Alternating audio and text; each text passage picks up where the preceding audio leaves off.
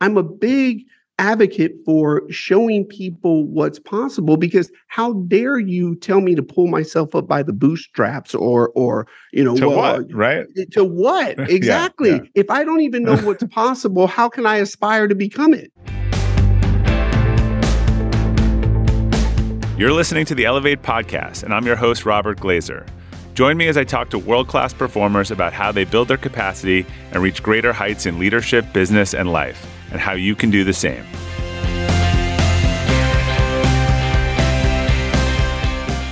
Welcome to the Elevate Podcast. Our quote for today is from JeVon McCormick. Modern leadership is about people. My guest today is my good friend, JeVon McCormick, who's helping to define the modern leadership today. JeVon has an incredible story on his rise to becoming a CEO. He was born the son of a pimp father and an orphan mother on welfare, and poverty, abuse, and eviction and constant discrimination were part of his everyday life. Today, he's the CEO of Scribe Media, a multi-million-dollar publishing company with the #1 company culture in America, according to Entrepreneur Magazine. He's also the Wall Street Journal author of Modern Leadership and a top-rated keynote speaker. JeVon, welcome, and thank you for joining us on the Elevate Podcast. My man, Bob Glazer. Yeah, it's about time, Bob. When your book came out, I was like, you've been on my podcast, right? And you're like, no, I haven't. I was like, really? No. Maybe we just have had too many conversations that I thought we did. So it's past due. That is my fault. And, so as we were prepping for this, I was thinking about having talked to you so much and seen your incredible speech. I mean, first time I saw you speak, one of the most moving speeches I've ever seen. But I look at your life sort of in three phases, right? There was kind of your... And that was simplistic, but maybe for the purposes of this conversation, that there was kind of your childhood and getting through that. And then there was this, I'm going to write a book about this story.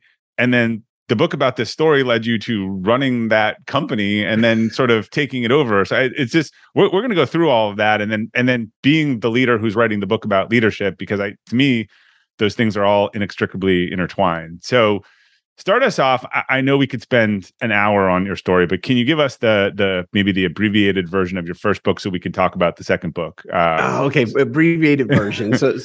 Wow, Cliff Note version. I know that's hard, but abbreviated could be 5 or 10 minutes, whatever. All right. Yeah. So as you know, the book was, I did that first book 100% for my children. I never wanted the book to go public, but through a lot of encouragement, support, conversations, okay, we made the book public. And it was because I don't have a legacy. My as you said, my dad was Black, my mom was white. My dad was a pimp and drug dealer. He put women on a street corner. They sold their bodies. My dad took every dollar.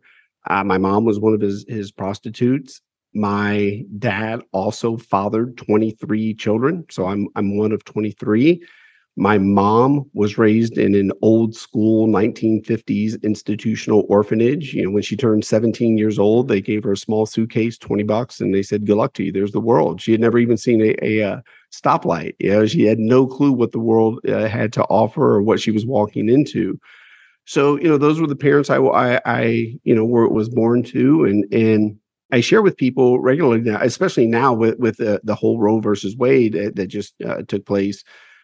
I'm a product of a bad abortion. When abortion was illegal, my mom got pregnant the first time, and my dad took her to have an illegal back alley abortion. And I did not know this, no anesthesia, nothing like that.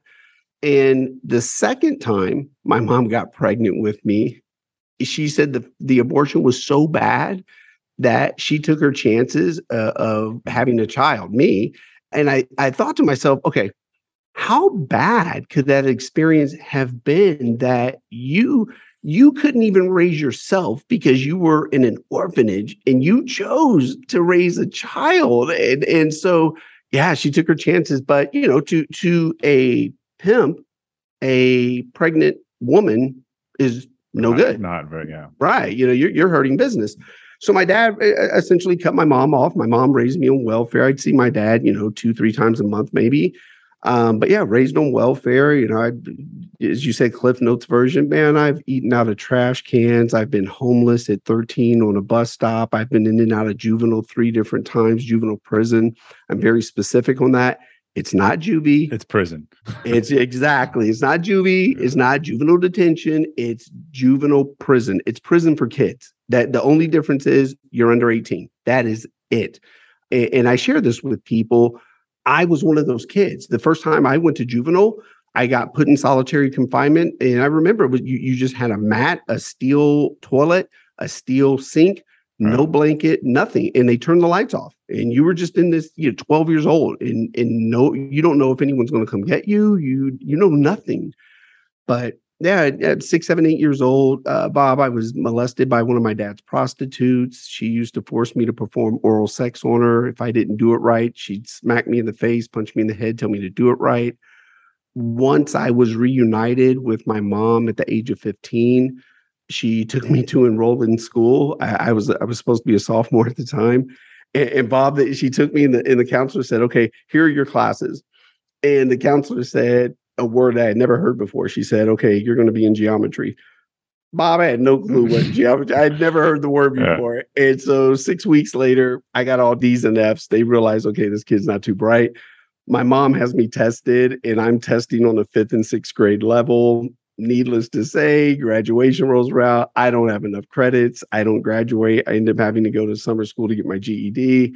Never went to college. So yeah, that's my that's the condensed version. So there's a story in there, though. There's like a turning point. Was it an uncle, I think, who sort of, I mean, everyone, what was the turning point, for you from all of this sort of cycle of violence to getting in trouble to school? Like what, I mean, you had something must have clicked at one or more points to get you on a different path, right?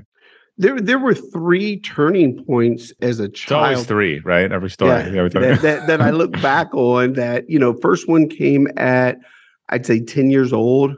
When my dad drove me through River Oaks in Houston, real affluent neighborhood, one of the most affluent neighborhoods in the country.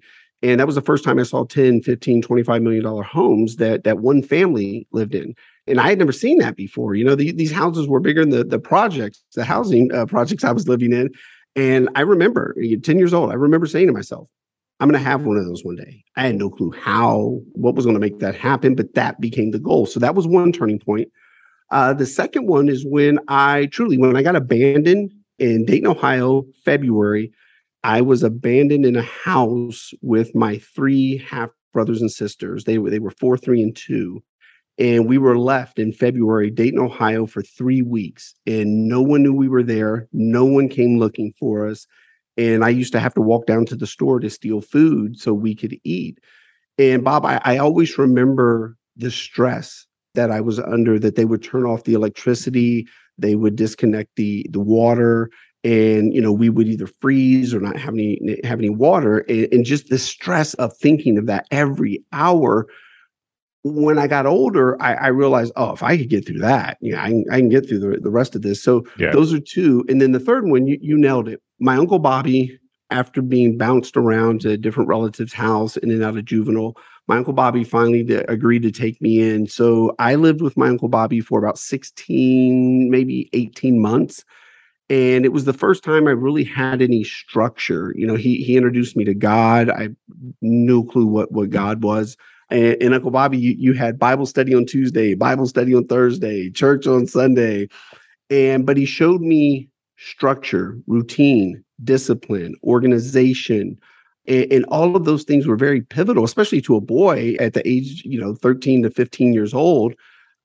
Those were key moments for me that I thrived on. He taught me manners. Yes, sir. Yes, ma'am. Thank you. May I please?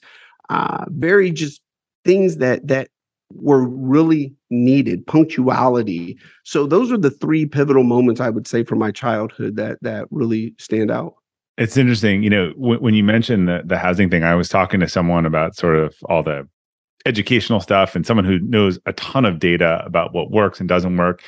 He was actually bringing up that exact point and was talking about like some of the struggles of different private schools and stuff to not, have different communities intermingling. He actually said the data says that when someone is exposed to something like you were, or sees something that they didn't even realize was possible, that actually becomes extremely motivating for them, almost exactly like you say. He was actually just kind of espousing that principle to me last week. So that's interesting that you share that.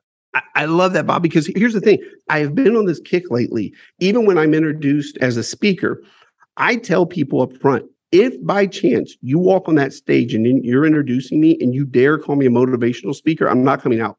I refuse. I'm not here to motivate you. Yeah. Introduce me as the what's possible speaker. I want you to see what's possible. It's possible to come from what I come from and still achieve success. But more importantly, think about this, Bob. Right now in Chicago, it is so bad. They've nicknamed it Chirac. Yeah. So you've got 5-year-old kids all the way up to 15, 16 years old. They're growing up every day. Murders, shootings, incarceration, drugs, poverty. And so it's nicknamed Chirac.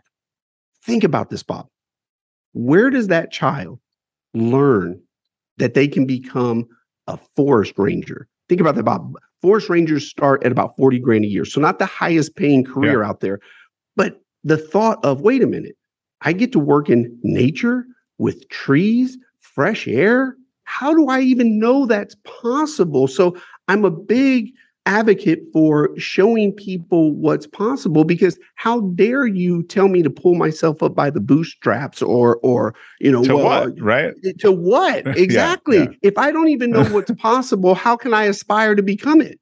It goes against some conventional wisdom of again, feeling like you'd be to show office or someone out of their element, but rather than it being like, I'm actually surprised you haven't gone and bought a house in that community just to buy a house in that community, right? As your little, I made a trophy. If it wasn't in Houston, I would. You could rent it. You could Airbnb it. I mean, I just gave you an idea. I mean, that then it come full circle. The actual one that you were looking at that day. All right. So Bob, since you touched on it, I'll go there with you. I'm man enough to admit this. So what was it? 2 years ago, 2019, because it was right before the virus hit. My wife and I, so I have 4 kids, 8, 7, 5, and 3. So every year in River Oaks, the neighborhood we're talking about, they do this massive Christmas light display on all the houses. I mean, some of these houses spend 6 figures on Christmas lights. So you can rent a horse and carriage to take you around. And it's like $600 for an hour for this carriage to take you around the neighborhood. So I paid the $600. And I remember going down the same street that my dad drove me down in this carriage, looking at the Christmas lights. And granted, I didn't have a house there, but I do live in a gated community. And I cried. And I remember I thought, wow, here I am with my kids on the same street, with the ability to pay $600 an hour to go look at Christmas lights. And I cried. So let's continue this incredible story. So you got your GED. Well, you didn't go to college, but I think your first job was scrubbing toilets, if I remember correctly. So there's a lot of mailroom to CEO stories, not as many toilet scrubber to CEO stories. Although I think there was a famous book about the maid or whatever. So walk me through the path here. Like, what was the progression from the first job to even remotely from there? Oh man. Okay. So my first job was cleaning toilets, and Bob, it took me years to admit this. So you gotta let me share this. Yeah. So every day I would come in, my hours were from 9 to 3, and I worked at this restaurant called Po Folks. And that was actually the name of it. That was literally the name of it. And here's the joke behind it. My mom and I, when I was little, we would always make the joke. We would always say we were so poor we couldn't afford the O and the R. We were just Po. Yeah. And so how fitting my first job would be at Po Folks. But yeah, every day I went in and I had to clean up the restrooms from the night before, the evening crowd. And they, of course, they were always filthy. And one day I was just looking at the toilets and I said, man, okay, if this is my job, I'm going to make sure I have the cleanest toilets in the state of Texas. And I remember, it took me years. I wouldn't admit this. That mentality, that thought, it actually came from my dad. One day, my dad, who he had me and a couple of my brothers with him, and he told us, he said, look, I don't care what you do in life, but whatever you do, be the best at it. He paraphrased the Abraham Lincoln quote. So he was good at his job. Yeah. And he told us, if you're going to sweep streets for a living, be the best street sweeper. And now, granted, he could have given us a little more to aspire to, but I got the point. And so because of that, when I was in that moment, I said, okay, everything I do from this point forward, I'm going to attempt to be the very best at it. And it started right there. And then my mom was working at an insurance company, and she got me in at the insurance company. I was the mail clerk and mail boy. I was a file clerk. And so I would push my, lowest job in the company. But Bob, you talk about pivotal moment. I'm pushing my cart and I walk by a sign and it says free lunch and learn 401k.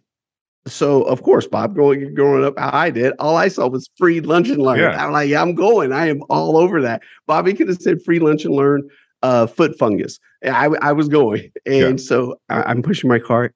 And I asked the lady walking by, I said, excuse me, ma'am, can you tell me where conference room 401k is?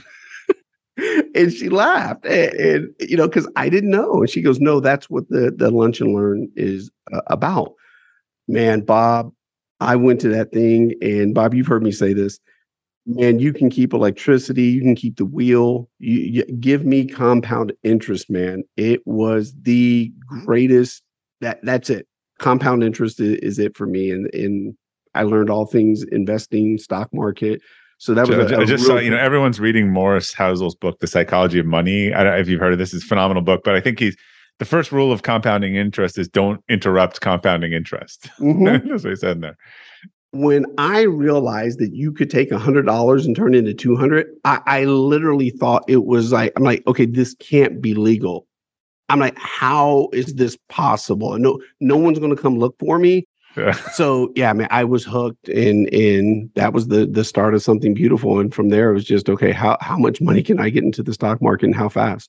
So there was this story, I think, from one of the mailrooms or early on, or that mailroom, where I think that we'll circle back and formed your leadership a little bit, where you were just much better at your job than someone else and they were struggling. Can you share that story? Because I thought it was really interesting. Oh man, that's I don't have a lot of regrets in life, Bob. That's one that I do have. So yes, I was good at my job. I had figured out, okay, how can I file the most? How can I get through my basket the fastest? And there was a lady I was working with, and she was in her early 30s. She had a child. She was married. And I remember one day she pulls me to the side and she says, hey, could you slow down? And I looked at her like, slow down? What the hell is that? I don't even know what that is. And she goes, I need this job. I was like, okay. And she goes, but you go faster than I do, and they're going to end up firing me. And unfortunately, Bob, I had the mindset of, okay, I got to eat. I only care about me, and it's going to be better you get fired than I get fired. And which is reasonable. Yeah. And even more so, Bob, here's the thing. What was sad and kind of cool at the same time, because I learned something about myself, I didn't even know I had another level, but I doubled down and went even faster and did even more. Now, here's the regret. Looking back, and granted, I was a young 20, 21-year-old kid. Looking back, I should have taught her what I was doing to be more efficient, more effective, and assist her in what she was doing. Because if nothing else, at least I would have given her some of the tools that I was, bringing to the table to be more efficient and more effective. And I always, that's always a regret for me, man, because I didn't like the fact that I was like, hey, too bad. And it shaped part of my leadership, because it wasn't putting people first. It was just putting myself first. Yeah. And I'm sure that stayed with you. I mean, we'll talk about, when we talk about modern leadership, I think that probably has been a foundational thought for you about how you elevate others as part of leadership. Oh, totally. It's Bob, this, you and I talked about this when we were in South Carolina together. Right now in our country, we're weaponizing words. And one of the words that is being weaponized, just nasty, privilege. And, people want to weaponize the word privilege. And what I find interesting about it is we're all after it. We all want to have a better life and a nicer home and financial security and do better for kids. We're all after it, but we weaponize the word. And I personally don't find privilege to be a negative unless you are not using your privilege to elevate others. Right. You're pushing yourself up on their heads rather than pulling them with you. Exactly. So many people will look at me and I tell them, I'm like, look, I have extreme privilege, Yeah. and But no people one would look have at me said that of you 20 years ago, right? Yeah. exactly. It's not an absolute, But right? Bob, here's what's crazy about it. The extreme privilege comes from the fact of Bob, you and I know this. I know things about this country that Bob, let's call it what it is. You're never going to know. I've seen things that you're Yeah. never going to see. And that's a privilege in itself because now I have this deep responsibility, not obligation, responsibility to go back and share this privilege with other people to help elevate them out of their circumstances if they choose to execute and elevate themselves as well. Yeah, there's also a part of the narrative that I think in society, the people who avoided a lot of this exposure or difficulty or pain, they're actually struggling as early adults. They're the ones kind of leading the mental health crisis because, like you said, pandemic, whatever, like these are not things that are going to shake you. No. They're problems to be solved. They're not things that are going to make you unable to get out of bed in the morning. But for people for whom everything has been moved out of the way or made easy, or it's a little different than what they were told. Bob, you nailed it. Here's a great one. And a lot of people looked at me sideways. Some people just called me an ass for this one. So if you remember what was a couple of years ago, we had the big ice storm here in Texas. And, it shut down the state, the grid went down and, so there was blame. Yeah. Yeah. Oh yeah. So, it lasted like 4 days. And some people thought I was heartless. And I said, we're in Texas. Okay. The electricity's off. And they're like, well, how can you say it? And I guess for me, because I grew up at times I tell people all the time, Bob, my mom and I never had these 4 things at the same time: money, water, electricity, or food. We were always missing 1 or 2. And so when the power went off, I was like, okay, here, do this. We'll get through.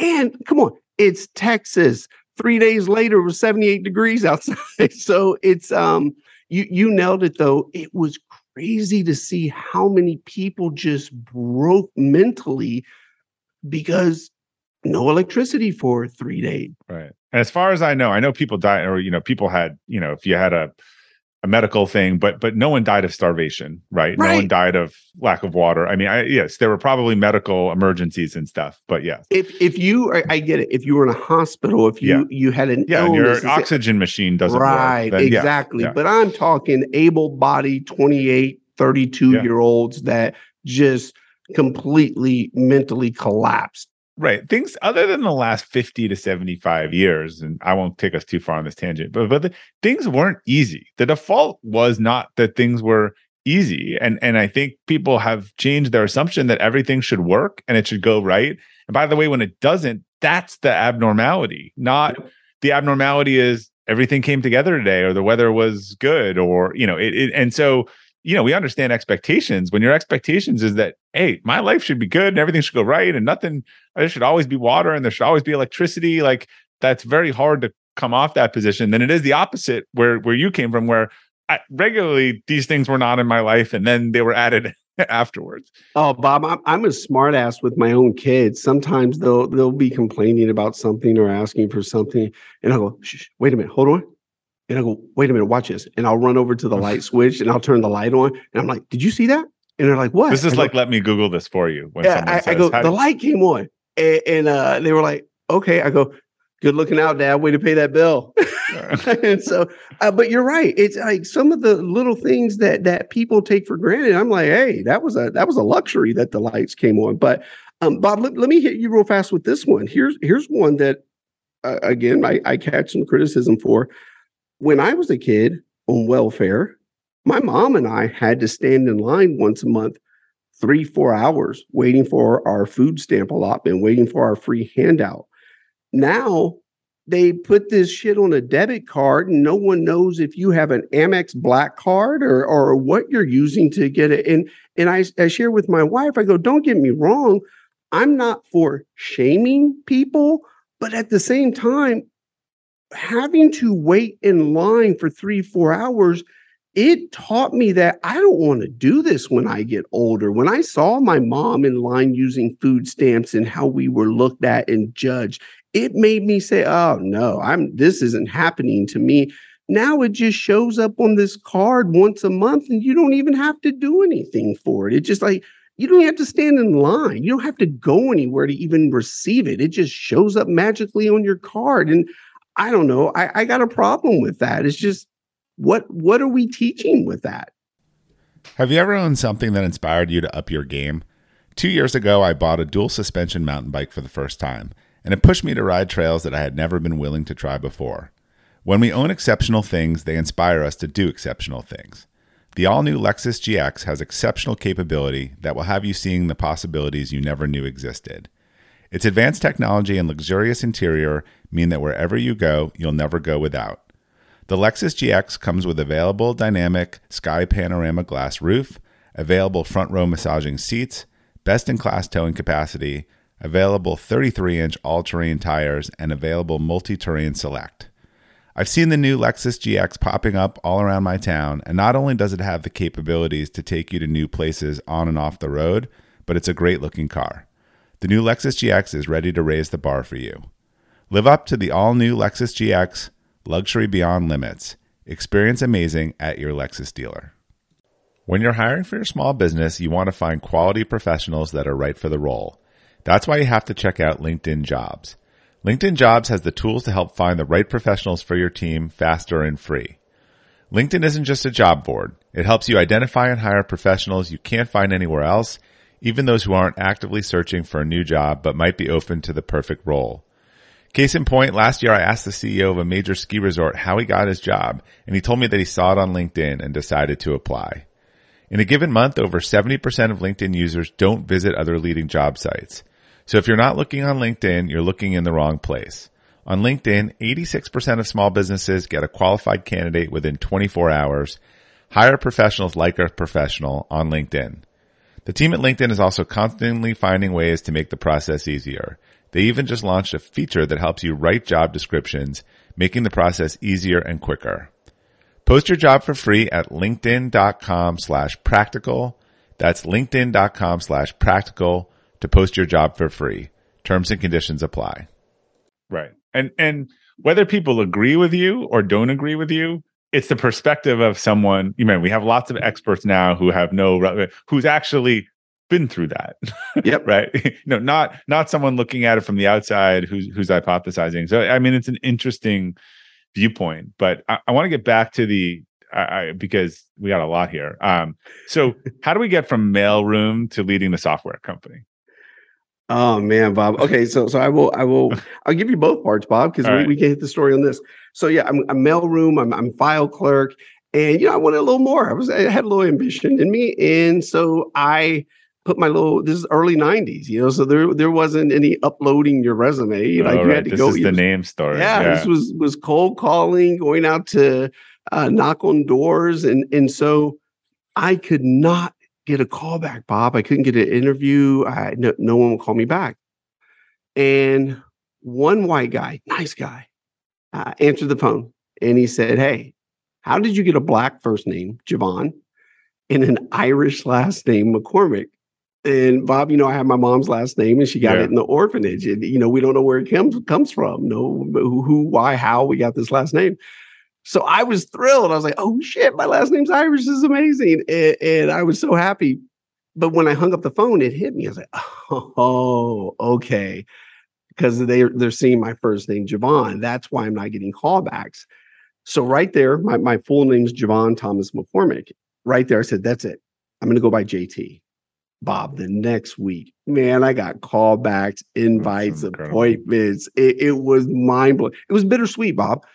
Yeah, because I'm guessing when you showed up, there was a little. Oh, Bob, I can't tell you the amount of times I showed up and people were like, "JT McCormick?" I was like, "Yes." They're like, "You're not who we were expecting." I'm like, I was going to say, you could have had a meme seen by 10 million people of if you videoed all of the actual, right. You're not what? Yeah. You're not JT McCormick. And so it was bittersweet, man. It was sweet because I had cracked the playbook. I figured out how to get in. Figured out the game. Yeah. It was bitter, clearly, because I had to edit myself to do it. And so, yeah, it was bittersweet. But I ended up working at a payday loan company. The gentleman that owned the payday loan company, come to find out, all he had was a high school diploma. He had started with one payday loan office, but now he had like 450 of them throughout the country. So for me, it was a bit of an indirect mentor. I saw someone who was close to like me that, didn't have the formal academic credentials. And I was like, wow, that's pretty cool. And so I went to work for him. And again, I won't go through the whole thing, but my job used to be to sit in the back room and proof reports. You looked at a deposit slip in a printout, and all you did for 8-9 hours a day was make sure the numbers lined up. So one day, Bob, I was like, okay, this sucks. And I asked the manager, I said, hey, how many of these have been done in the day? What's the record? And she at the time said 42. And so on my drive home that day, I said, okay, tomorrow I'm going to smash the record. Next day I did 71. And I picked 71 because it was a year I was born. Should have done 43. This is like when I break my Peloton record, I break it by a second. Like, all right, that's fine. Man, I had to let you know I smashed that record. Which again, you know what it ended up doing? A lot of people were pissed because I now exposed that, wait a minute, we're only doing this, but and so I could see how that would not make you very popular. Yeah. But the owner got wind of it. Country guy, Bernie, Texas. Man, I loved him. He calls me up. Hell, JeVon, what do you want to do, son? and he calls me in his office and he goes, son, clearly that's not what you want to do the rest of your life. And he had this picture behind him, Bob, and it was him and all the VPs of the company. He says, so what do you want to do? And I said, I want to be in the picture. And he goes, hell, son, you got a set of balls on you, don't you? and I said, you asked me what I wanted. And he said, okay.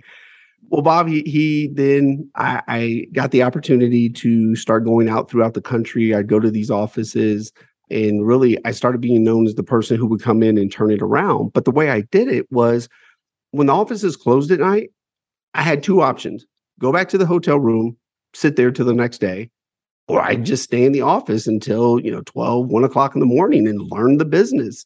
And because of that, at 23, he then called me back to his office one day and he said, hell, son, here's what I'm going to do. I'm going to make you vice president of a region. You can go to Louisiana, Vegas, or Portland, Oregon. I had never been to Portland. He said, okay, go up there for the weekend. Bob, man, again, I'm a 23-year-old kid, was raised in Dayton, poverty. I got off the plane, Bob, in January, Portland, Oregon. It wasn't like it was June. It was January. And I didn't even make it out of the airport. And I called him up and I said, I want to move here.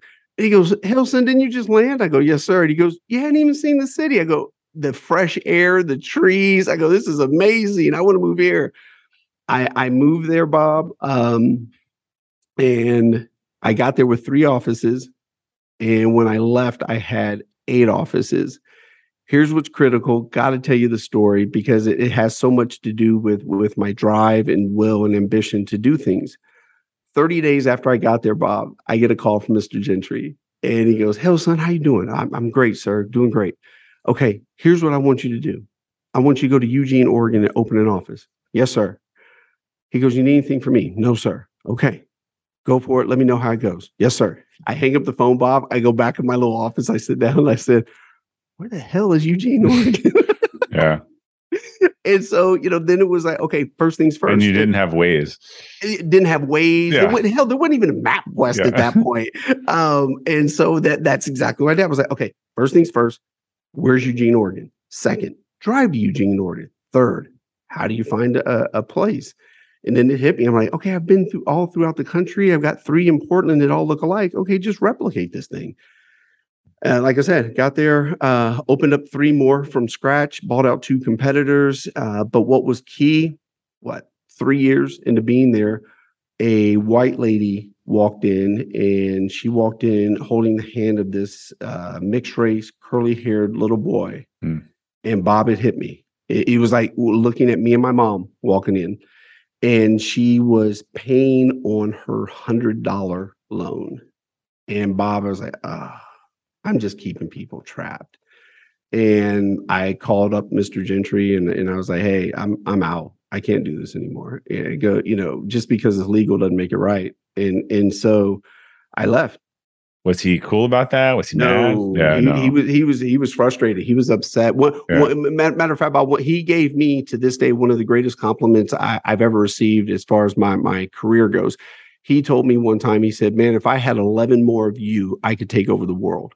And man, I still hold that compliment near and dear.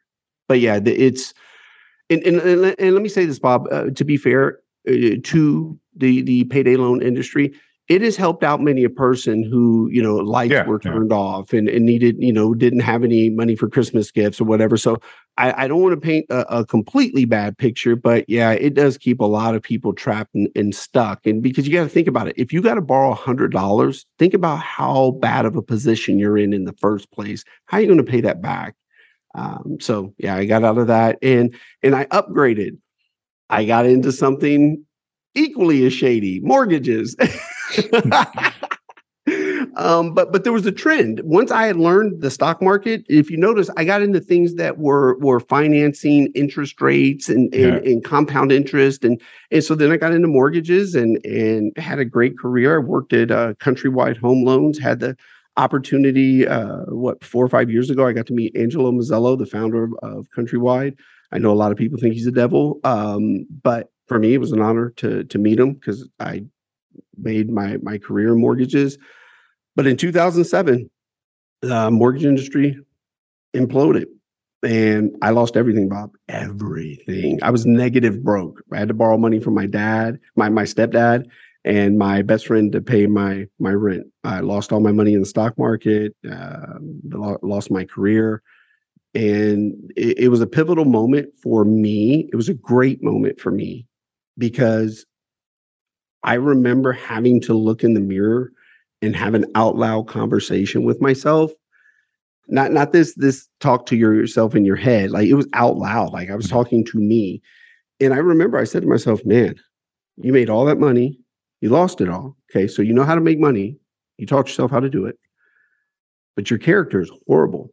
You can't hold a relationship. You treat women like garbage. You're derogatory. You're just I was a monster. I had zero respect for women. Well, I mean, I'm not endorsing that, but given that's what you grew up seeing modeled, right? I mean, that's not a surprise. And I asked myself that, Bob. I said, okay, why is that? I looked at it and I said, okay, well, my dad was a pimp. I saw how he treated women. And then I saw, well, I've never seen a man respect or honor my mother. And I realized, oh, okay, that's where it comes from. But here's the thing. Unlike a lot of people, I didn't use that as an excuse. I'm like, oh no, you taught yourself how to make money. You need to teach yourself how to have a better character. And so then it was, as I did with everything, observe, pay attention, model. What would I want my family to look like? What does a healthy relationship consist of? And I still struggled for a while. And Bob, matter of fact, last Thursday, September 1st, my 10-year anniversary with my wife. This is the first healthy relationship I've ever had. And before my wife, I just couldn't do it, man. I didn't know what to do, but I had to teach myself. All right. So I'm going to skip us forward. I'll give the cliff notes from my understanding and then let you fill in. So you pitch this book to Scribe, you meet Tucker Max. Eventually you start asking a bunch of questions about the business and you end up as the CEO of business. He founded it, but he steps down. And then you end up, running the business. So give us the quick story on that. All right. So I was at a software company and I started at the software company. I was the lowest paid person. There were 13 of us and I was the lowest paid person selling enterprise software. I sat in a storage closet. I won't go into all the details, but lowest paid person 2 years later became the president of the company. And seems to be good at this. Hey man, I have no problem starting from the bottom. Yeah. It just never bothered me. And so became the president. Well, we're 5 years into the software company. We scaled it from that storage closet to 2 offices in Austin, one in Houston, one in Dallas, one in Monterrey, Mexico. And that company actually ended up being acquired by Accenture. But when I was there, I was on a flight and I remember saying to myself, okay, if something happened to me, my children would not know where I come from. They wouldn't know my background. And I got off the plane, hit up my little network at the time, and I got introduced to Tucker Max because I wanted to write my book. Tucker comes over to the software office. We're sitting in this massive conference room. He goes, "Oh my God, you got a hell of a story." And what was funny with Tucker, I told him, I said, "Look, man, I don't care." I said, "I don't even want to sell a copy." You said you want 3 copies or something. Yeah, I said, "I want 5 copies for my great grandchildren." And he looks at me and he goes, "What?" He goes, "I've never heard anyone say they don't want to sell any copies." I go, "Look, man, this is a legacy piece. I don't even want the story out there." And so he said, "Okay, great." And as we're wrapping up, he said to me, "Man, you've built a great company here." And I said, no one person ever builds a great company. I said, it takes a team of great people to build a great company. And he asked me for feedback as I went through the process. And I got my first email from what was then Book in a Box. We used to be Book in a Box, now we're Scribe Media. And I call up Tucker and I'm like, "Hey, man, you still want this feedback?" And he goes, "Yeah." I said, "Okay, keep doing this. This is good. This sucks. What are you thinking, man? Don't ever do this shit again." And he goes, "You got all that from an email?" I was like, "Yeah." Well, and he says, "Would you sit on our advisory board?" Okay. Then he invited me to an executive meeting. Now, keep in mind, they're about 13 months old. They're a true startup. It's Tucker and Zach. I say this if they were sitting here. Yeah. Two great guys. Great idea. No damn clue how to run a company. And so they invite me to their executive meeting. Oh, Bob, it was some of the most broke shit I'd ever seen. But they did have Tucker was doing some interest, and I know you've evolved it, but he was doing some interesting stuff about culture, and he had this open Google document, and yeah. There's a big difference between the company and culture. Tucker, our culture, that was 100% started by Tucker. And yes, granted, it has evolved, but that foundation, that was all Tucker Max. This was all process and systems, and yeah. People can say what a lot of things about Tucker, but yeah, that culture, the culture of Scribe Media that's Tucker's child. So, but yeah, Zach and Tucker invited me to Starbucks. We sat down and they said, "We give you equity in the company. Would you come be the CEO?" And Bob, in that moment, I'll never forget. I'll tell this story when I'm 92. I was in that moment. I said to myself, "Holy shit, I'm the president right now of a software company and I can't write code. I can be the CEO of a publishing company. I can't tell you an adverb from an adjective and I can't spell." I was like, "God bless America." I'm like, "This is incredible." And I was like, "I'm in." And so here we are, man. But 6.5 years later, we've worked with 2,200 authors. Man, there's like 115 W-2 people here now. We just expanded our office space. Yeah, clearly a lot of people know we published David Goggins' book, Tiffany Haddish. So yeah, here we are, man. Yeah, I mean, you sort of helped launch this new category. So one of the things I read is that there used to be something in Scribe Media on the I think the walls in the office that the hustle is real. I know when you remodeled the office, it disappeared. So well, let's use that. Let's talk about, and in your new book, Modern Leadership, why did that go? 2 reasons I took that down. One, let me be very fair. I took it down. The hustle will only take you so far. And the hustle took me as far as it could go. I lived on that. The hustle was real. The hustle was real. And so, you have to grow and improve and evolve as a person. Truly, the hustle will only take you so far. And then, so that was the first one. Was like, okay, this is not serving me anymore. The hustle was real. I had it painted massive on the wall. There are times that it helps and there's times that it hurts. Yeah, totally. But here's the second piece. And this is equally for me, what was a big reason why I did away with it. You have so many people out there now, the hustle is real. I'm a hustler. I mean, like, you don't even know what a hustler is. Like, what are you talking about? And so I just don't want to even be associated with someone who's using a word that I'm going to use about myself. Because the hustle, come on. There's someone that comes to mind every time you say that, but yeah. Yeah. Think of this, Bob. Here's where, and I try to share this. People are always amazed. They're like, "Oh my God, how did you go from the lowest paid person to the president of a software company?" And, they always want to celebrate that. "Oh my God, that's amazing." And they're like, then they say, "How'd you do it?" And then when I go into how I did it, no one wants to talk anymore. because in the 5 years I was at that software company, I only took 11 days vacation in 5 years.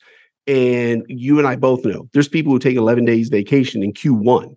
But when I tell people, I said, yeah, You 3 days. were not a quiet quitter. No, 3 days. I won't even go into that because I'm sure we won't go there. Yeah, look, it's generally not a great idea to not work hard, but at the same time, we shouldn't be working ourselves to death, which the stats show that people do, and things that we don't care about and otherwise. But again, you were in a circumstance where you had to, right? And so all this stuff context is important. Oh, context is important, but also here's the thing for me, Bob. I agree with you. Do what you love, because here's the thing, and I can't get past this one. You have people on Sunday night, 6:00. They're pissed off because they got to go to their job tomorrow. They don't like where they work. Yeah. There's people who on Friday say, "Thank God it's Friday." And where I ask myself is, if you're working at a place where you have to say, "Thank God it's Friday," why are you trading 2 for 5?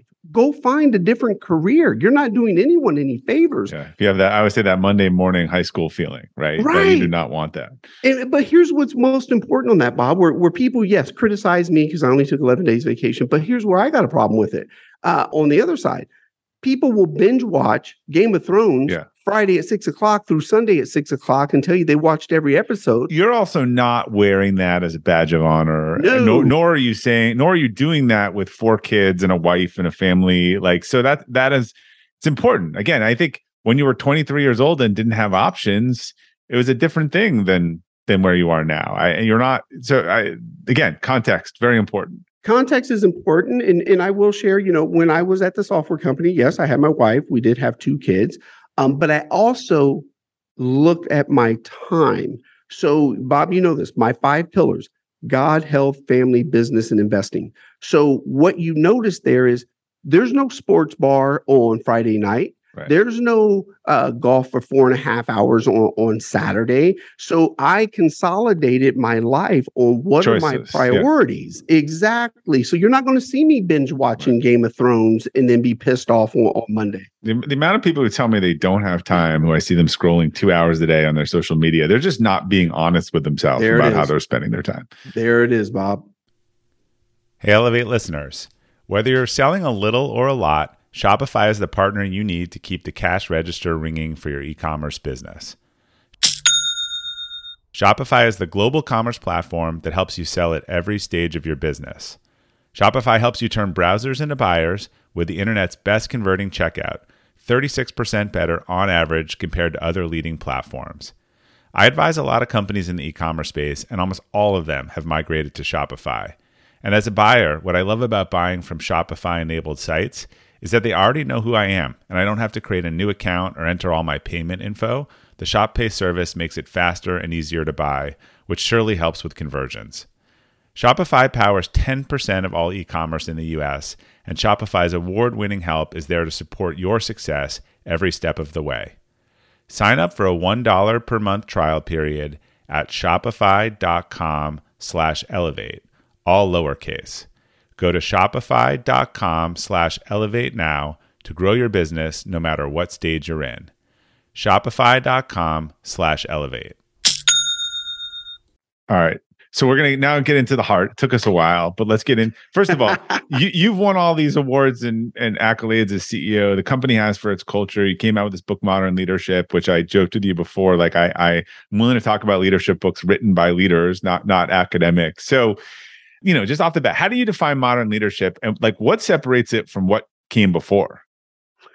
So where I separate it and where I see modern leadership is, and here's the best example I can give you. In 1955, we started tracking the Fortune 500 companies in America, the 500 largest companies in America. We started tracking in 1955. You did not have a Black CEO show up on the list until 1987. So 30 plus years. So what I see as modern leadership is, in order to evolve, we're coming off of a broken playbook, a very exclusionary playbook. And the command and control playbook that sort of came down from the military. And the military doesn't even use it, hasn't used it for decades, right? Well, and what's crazy, Bob, is if you even go before the military, and a lot of people don't want to have this discussion because it's painful.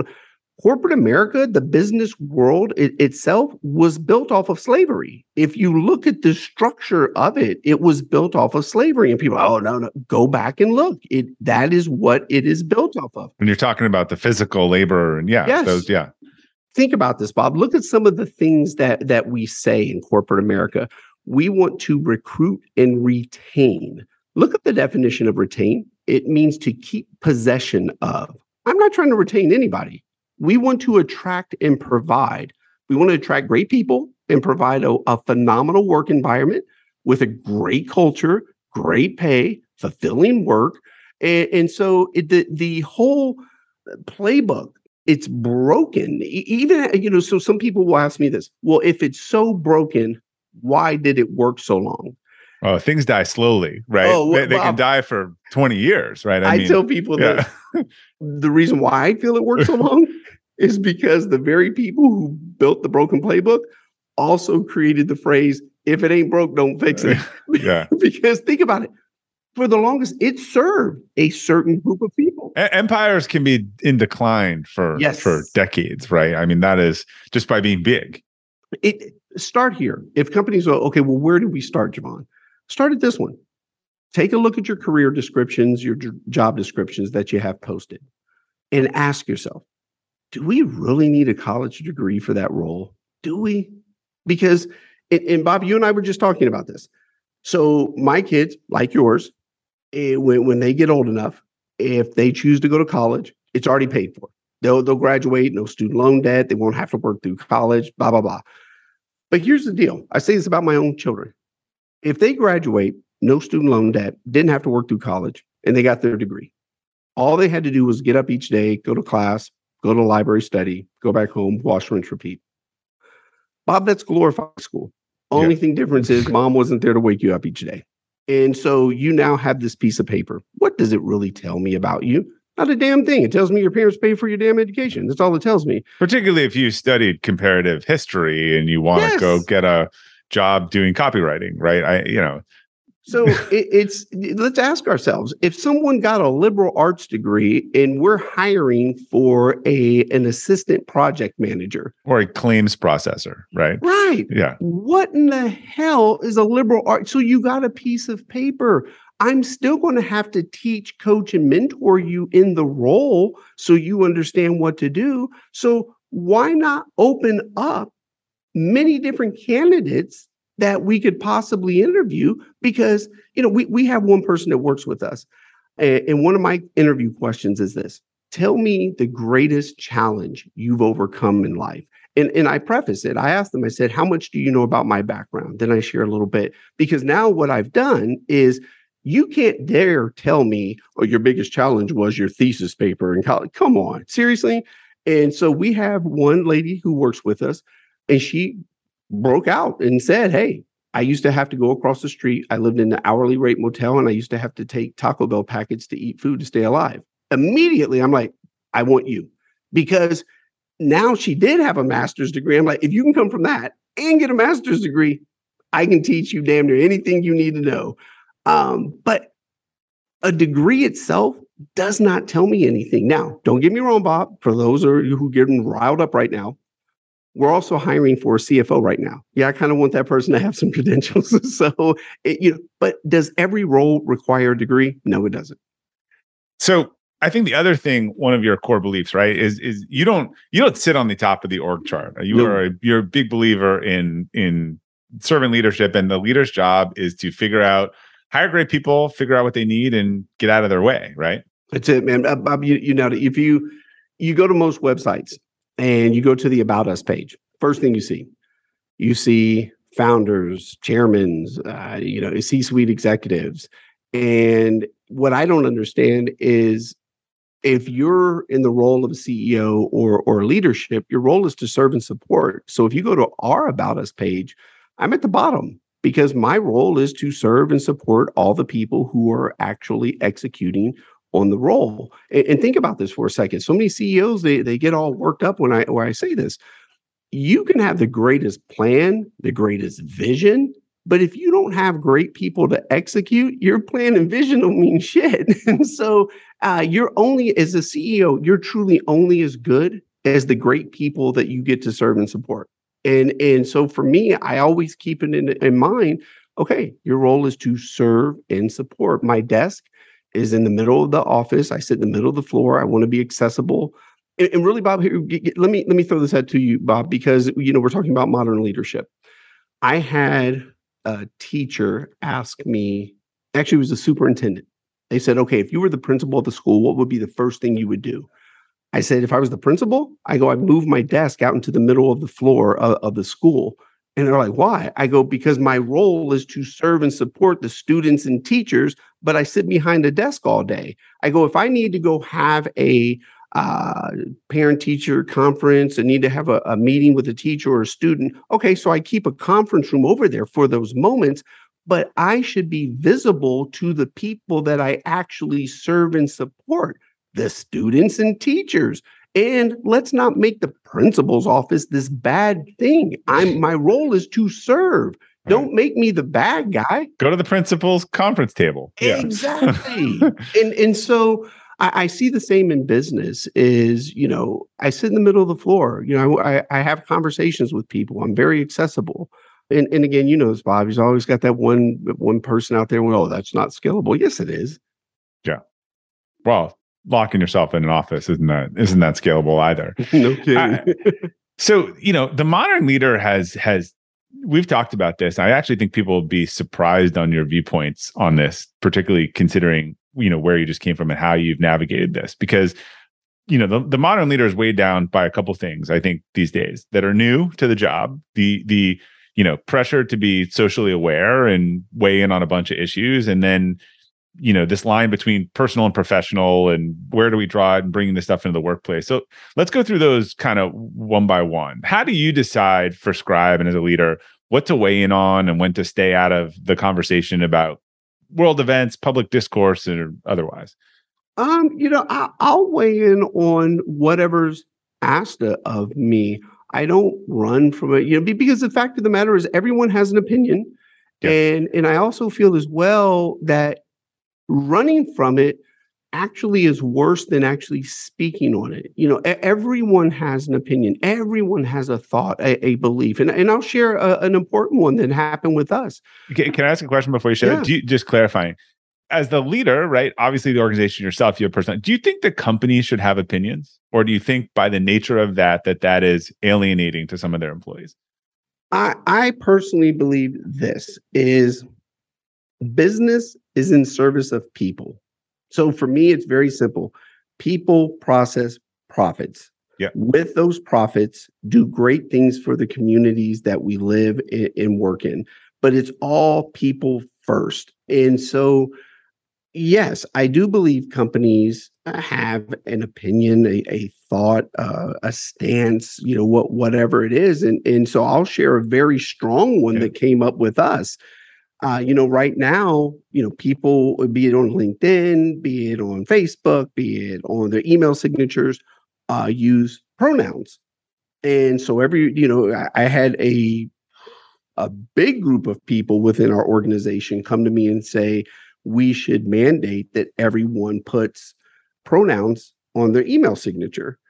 And it hit me. And I don't believe anyone, well, I know no one had ever come to them with a position that I did. And I go, no, I'm not doing it. And they were like, what?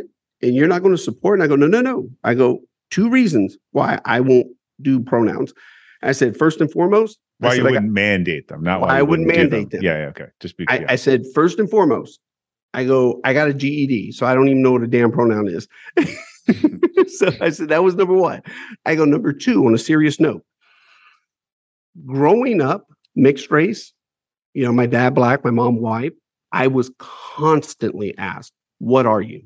What are you? Now, I know what they were asking me. what's your nationality? And Bob, I'm still asked this question. At my child's school, beginning of this school year, someone asked me, what are you? And because of that, in the way I grew up, I was always trying to fit in. I was always trying to find an identity. I was always trying to belong, to be accepted. And because of that, I'll be damned if you're going to limit me or put me in a box of a race-driven, I'm human. So when you ask me, what am I? I'm human. Now, if you want to ask me my nationality, okay, my mom's white, dad's black, great. But to just pull me down to what are you? I'm human. So I said, I'm never going to put on my name, JeVon McCormick, half white, half black. I go, so I'm not going to mandate that someone says JeVon McCormick pronouns, whatever they are. And when I explained it to people that way, it was very eye-opening. People were like, wow, I really appreciate that. I'd never considered it from that perspective. I said, because the fact of the matter is, it does not matter to me what pronouns you use. If you're transgender, if you're gay, your sexual preference, your race, your religion, who you voted for, are you human? Great. Welcome. And I said, now, here's what I do support. Anyone that wants to put pronouns on their email address, go for it. I completely support you. Do your thing. I go, but I'm not going to mandate it. That's ridiculous to me. I see people as humans, and I'm going to treat you as such. Does not matter what your pronouns are. What do you think? One thing I've seen in some discussions in organizations, though, there's also this line between mandate and support, which I think is then sort of a little bit of use of guilt. Like, to me, that's not that different than a mandate. Like, should leaders stay away from that? You think they should stay away from that too? Well, you don't have to, but wouldn't you? In this case, Ron, you don't have. You don't have to, but wouldn't you want to support the other people who would feel more comfortable then? Well, I feel the support is welcoming people who choose to do it. That is the support. Mandating that to me is no different than, and I'll take it back and call it what it is. When they used to say separate but equal, whites only, blacks only, that was a mandate. Like, black people, you can only sit at that counter. White people, you sit over here. Black people, back of the bus, that water fountain. That's a mandate. So for me, I'm very much of supporting is being there for someone if that's the route they choose to go down. Just like this, if someone chooses to have the transition surgery, great. I support that, and Bob, here's what's important, man. I really learned this, not only being mixed race, but I learned a lot of it from my mom as well. I remember back in the early 90s when there was it was controversial about gays adopting children because they're going to push their views onto the kids. And I remember my mom said to me, she said, you know what, when I grew up in that hellhole of an orphanage, and no one cared about us. No one ever said, I love you. No one said happy birthday. No one said Merry Christmas. No one tucked you in at night. She said, I would have given anything for a gay couple to adopt me and say, I love you and tuck me in at night. And that I was like, wow. And because here's the thing, Bob, you and I both know this, man, hell, it's hard enough to find one person to love in this world. If you're gay and you find your person, man, do your thing.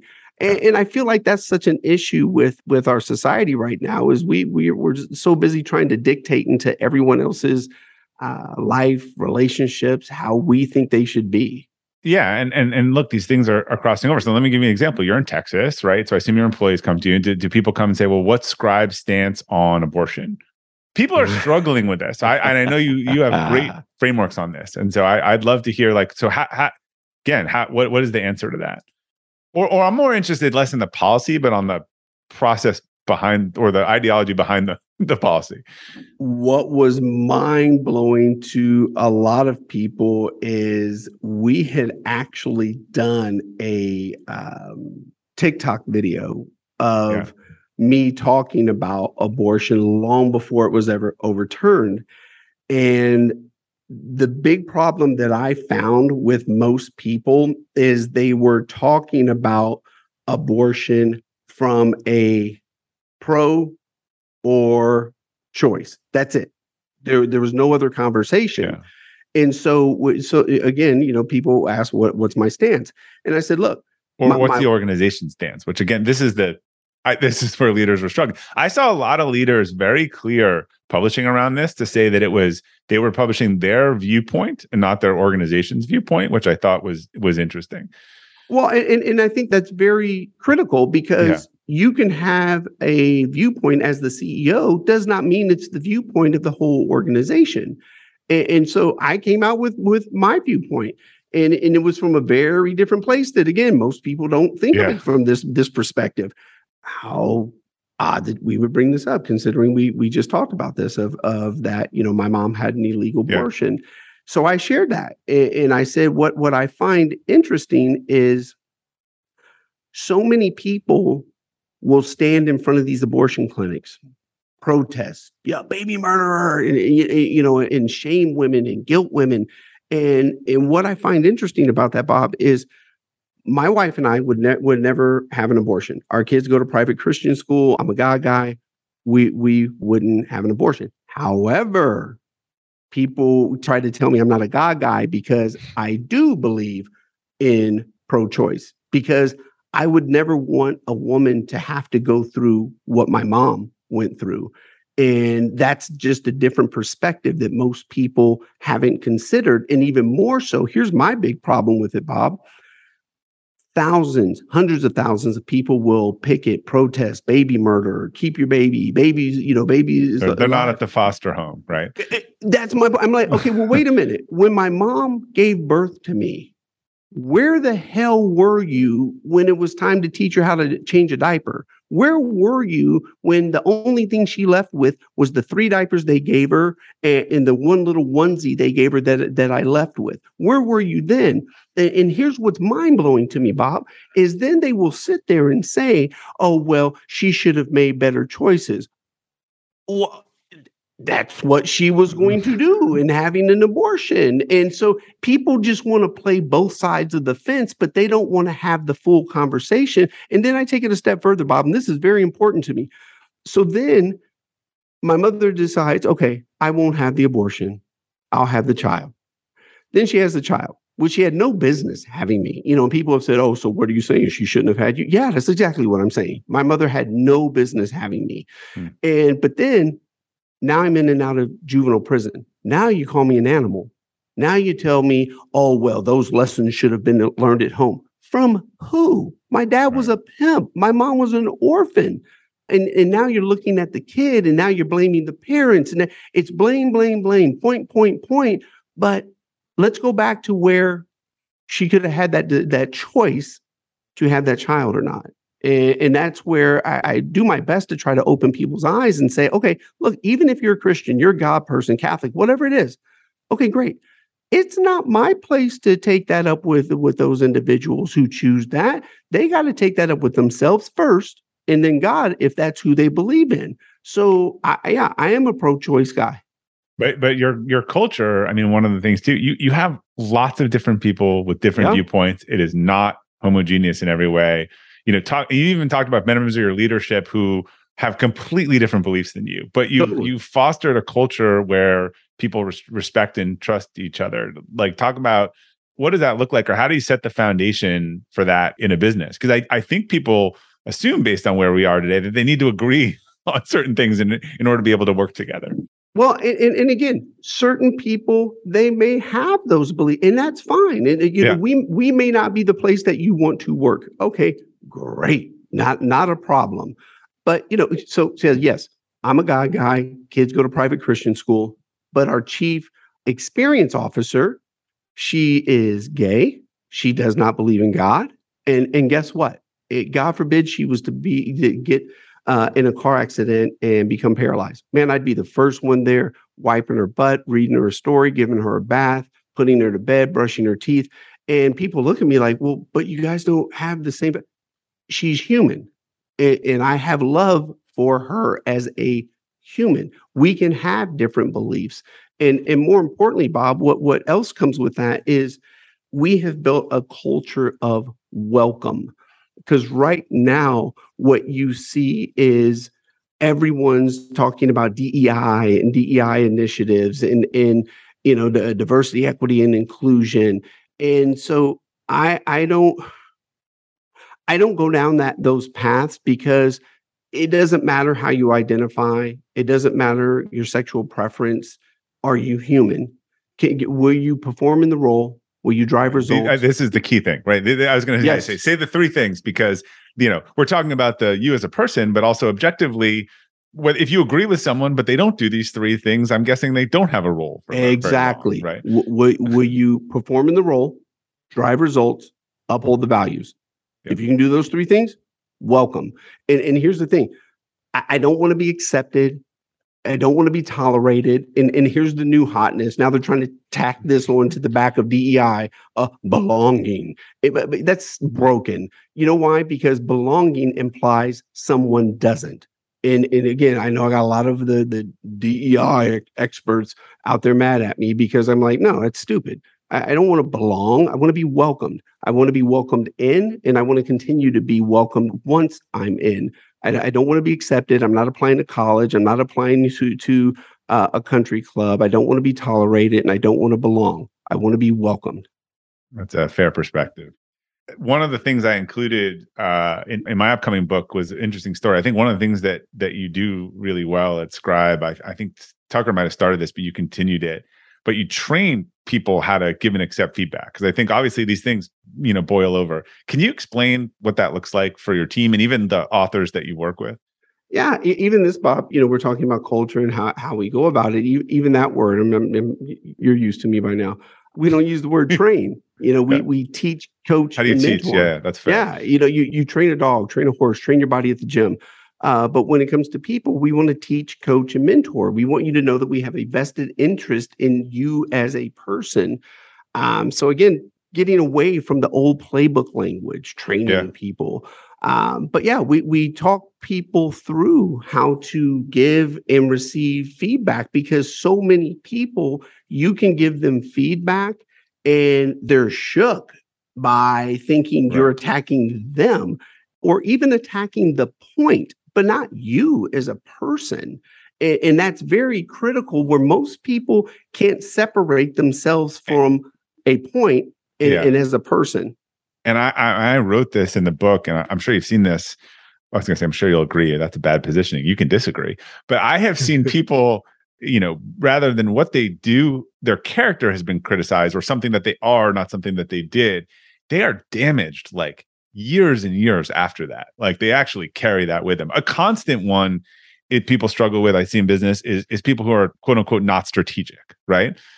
They're very different to JeVon, you're just not strategic versus, which can you fix that about yourself? You don't know. I mean, that versus like it, JeVon, like in the presentation yesterday, you presented 90% tactics and very little strategy that the client could, get into. So, so give me one, like, how would you, what's a practice you would teach someone to be a better giver of feedback and a better listener, a receiver of feedback?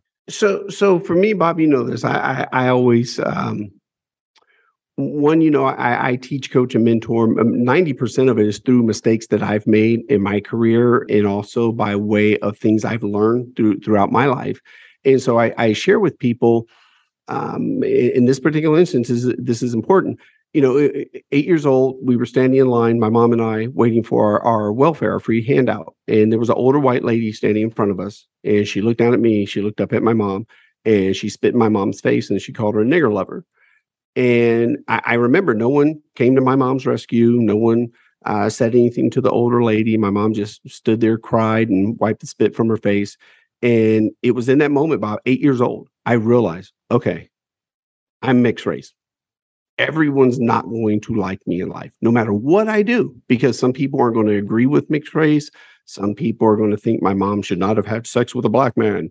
And so I knew everyone wasn't going to like me. So I had the ultimate gift, and it was a gift of learning that at 8 years old, because most people don't learn that, God forbid, high school, college, or like you said, your first career. Now people are just, their whole world is broken because, oh my God, Sally doesn't like my eyes, or Bob criticized my presentation. My work. Yeah. And so I share that with people to say, look, that's who I am as a person, something that can never change.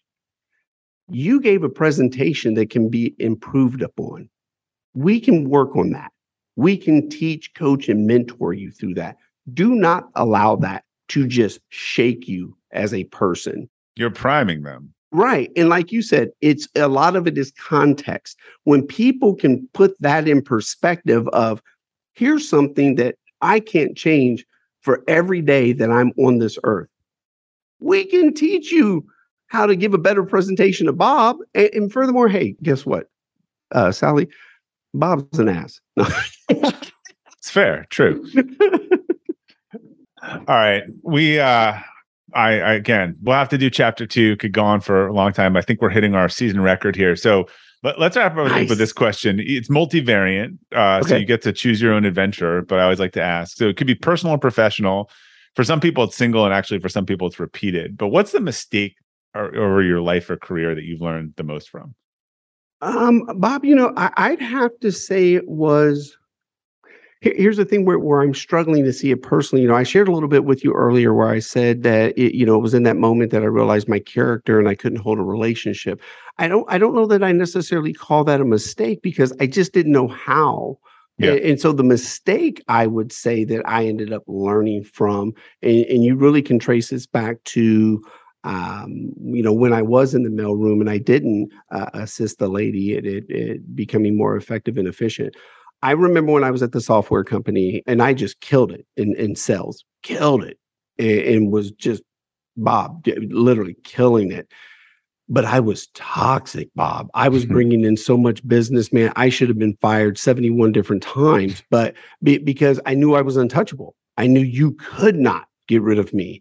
And literally, I was the definition of toxic for the culture, should be fired. And guess what? I got promoted to executive vice president of sales and marketing. We've heard this before. Yeah. Yeah. So then I created a toxic team. And so sales and marketing, I was like, I don't care. We're going to kill it. We're going to be the best in here. And so then I got promoted again to president of the company. And Bob, I came into, I don't know if you've ever seen the movie with Tom Cruise, The Firm, where he walks in and it's like 6 a.m. He turns all the lights on. So I remember my first day as president, it was like January 3rd. And I walk in, I turn the lights on, no one's there. And I look around and Bob, it just smacked me in the face. I was like, oh shit, I'm truly only as good as the great people that I work with. And now I'm responsible for all of this.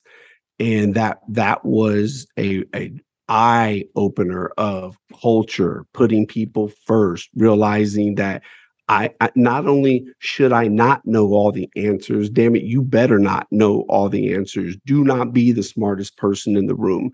Yeah, wrong room. Exactly. Yeah. So for me, Bob, I boil it down and make it easy on myself. It's always 3. Surround the company with people far smarter than myself. Surround myself with people far smarter than myself. So that's rules 1 and 2. Rule number 3, repeat rules 1 and 2. That makes it easy. That's it, man. All right. So where can people find out more about the book, yourself, Scribe? Where do they go on the interwebs? Oh, man. I try to, I break it down to LinkedIn. And then also so you can find me on LinkedIn. I post lessons learned, mistakes I've made, things of that nature.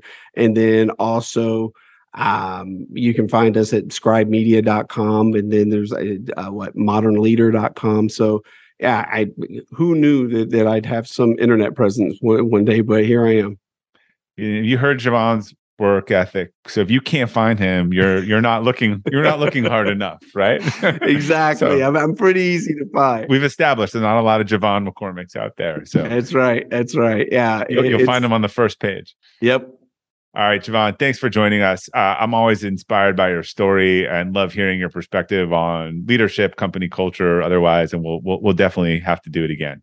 My man, Bob, I still love you, even though it took you what 3 years to have me on. But I still got love for Bob Glazer. We waited till this is a good time for you. It's the right time for everything. Fair enough.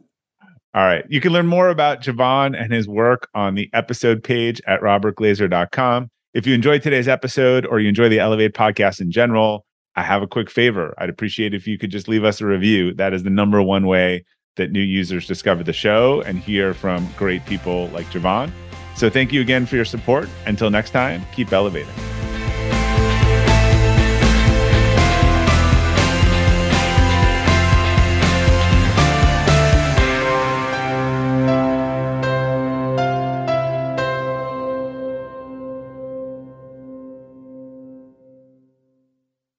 This episode is brought to you by the Yap Media Podcast Network. I'm Hala Taha, CEO of the award-winning digital media empire, Yap Media, and host of Yap Young and Profiting Podcast, a #1 entrepreneurship and self-improvement podcast where you can listen, learn, and profit. On Young and Profiting Podcast, I interview the brightest minds in the world, and I turn their wisdom into actionable advice that you can use in your daily life. Each week, we dive into a new topic like the art of side hustles, how to level up your influence and persuasion, and goal setting. I interview A-list guests on Young and Profiting. I've got the best guests, like the world's #1 negotiation expert, Chris Voss, Shark Damon John, serial entrepreneurs Alex and Layla Hermosi, and even movie stars like Matthew McConaughey. There's absolutely no fluff on my podcast, and that's on purpose. Every episode is jam-packed with advice that's going to push your life forward. I do my research, I get straight to the point, and I take things really seriously, which is why I'm known as the podcast princess and how I became one of the top podcasters in the world in less than 5 years. Young and Profiting Podcast is for all ages. Don't let the name fool you. It's an advanced show. As long as you want to learn and level up, you will be forever young. So join podcast royalty and subscribe to Young and Profiting Podcast, or Yap, like it's often called by my Yap fam, on Apple, Spotify, CastBox, or wherever you listen to your podcasts.